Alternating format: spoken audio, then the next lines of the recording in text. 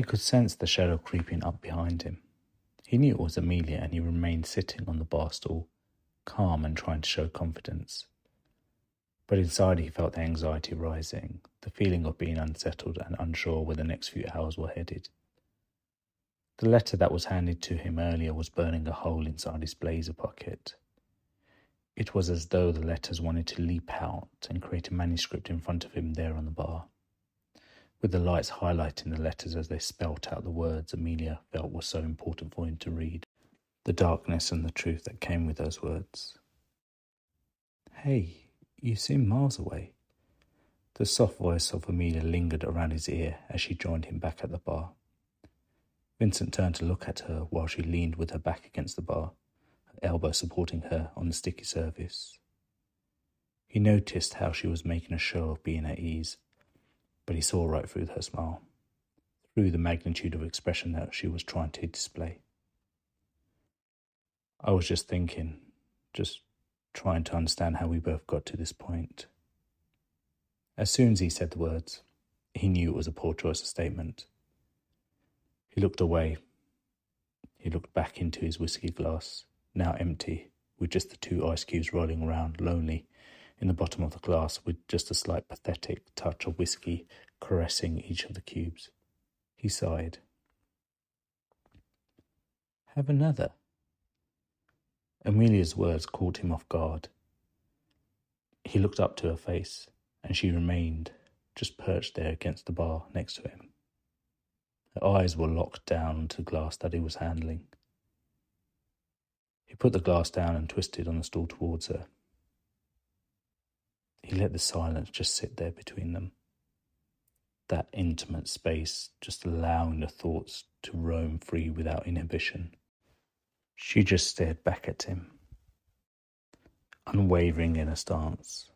There was so much that he wanted to say, but he could only manage, "I thought you didn't want me drinking too much."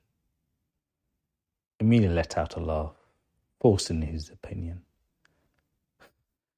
"When have you ever listened to a word I have said in the past, hon?" She sighed and bit her lip as the words left her mouth. I'm sorry, Vincent. That was uncalled for." No, you're right. Look, there's no point in sugarcoating any of this."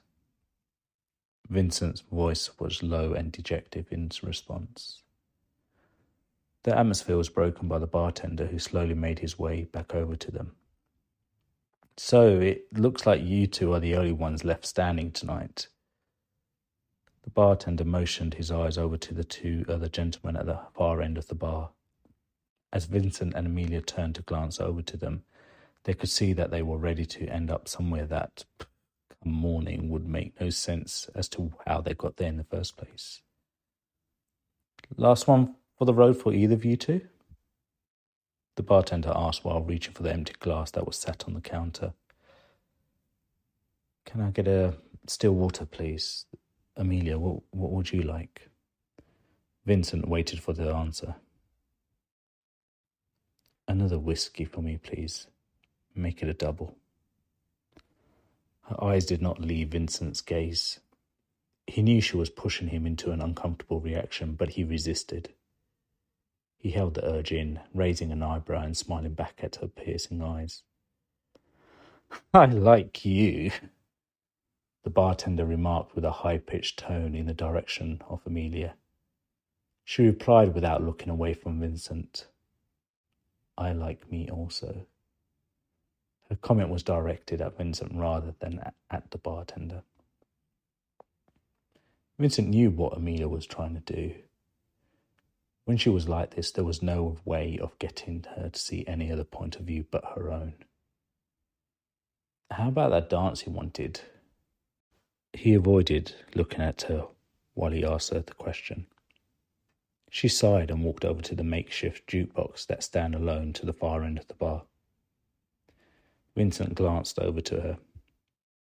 He watched the outline of her back as she leaned with one arm on top of the jukebox. The neon lights of the machine shone on Amelia, making her neck the shade of red that looked like she had spent too much time in the sun without protection. "Find anything over there you like?" His tone was playful, but there was no response from her, which irritated him slightly. He sighed. Okay, he said while getting up from his bar stool and slowly walking over to her. I've been difficult towards you. I know I have, and I apologize for that. She remained transfixed at the jukebox, scrolling through the songs that she could play. Her back was still to him. You were wrong with what you said earlier, Vincent. Vincent stood with his arms folded across his chest, trying to remain calm. What do you mean? Which aspect of what I said was wrong earlier? He tried to maintain a friendly tone. He could tell she wasn't impressed. I am not waiting in vain, Vincent. And I do have trust in you, and I have trust in us. They both let those words hang there between them. After everything I've said, I mean, what if I can't? Vincent was not allowed to finish the sentence. She spun around to look at him and leant her back on the jukebox. You should not be saying things like this. It isn't fair after all the times I have been by your side. It just isn't fair at all, Vincent. He could tell she was frustrated, on the verge of anger towards him perhaps. They stood there, eyes locked on each other. The red neon light gave her an even more menacing appearance than the current frame of mind. Hey guys.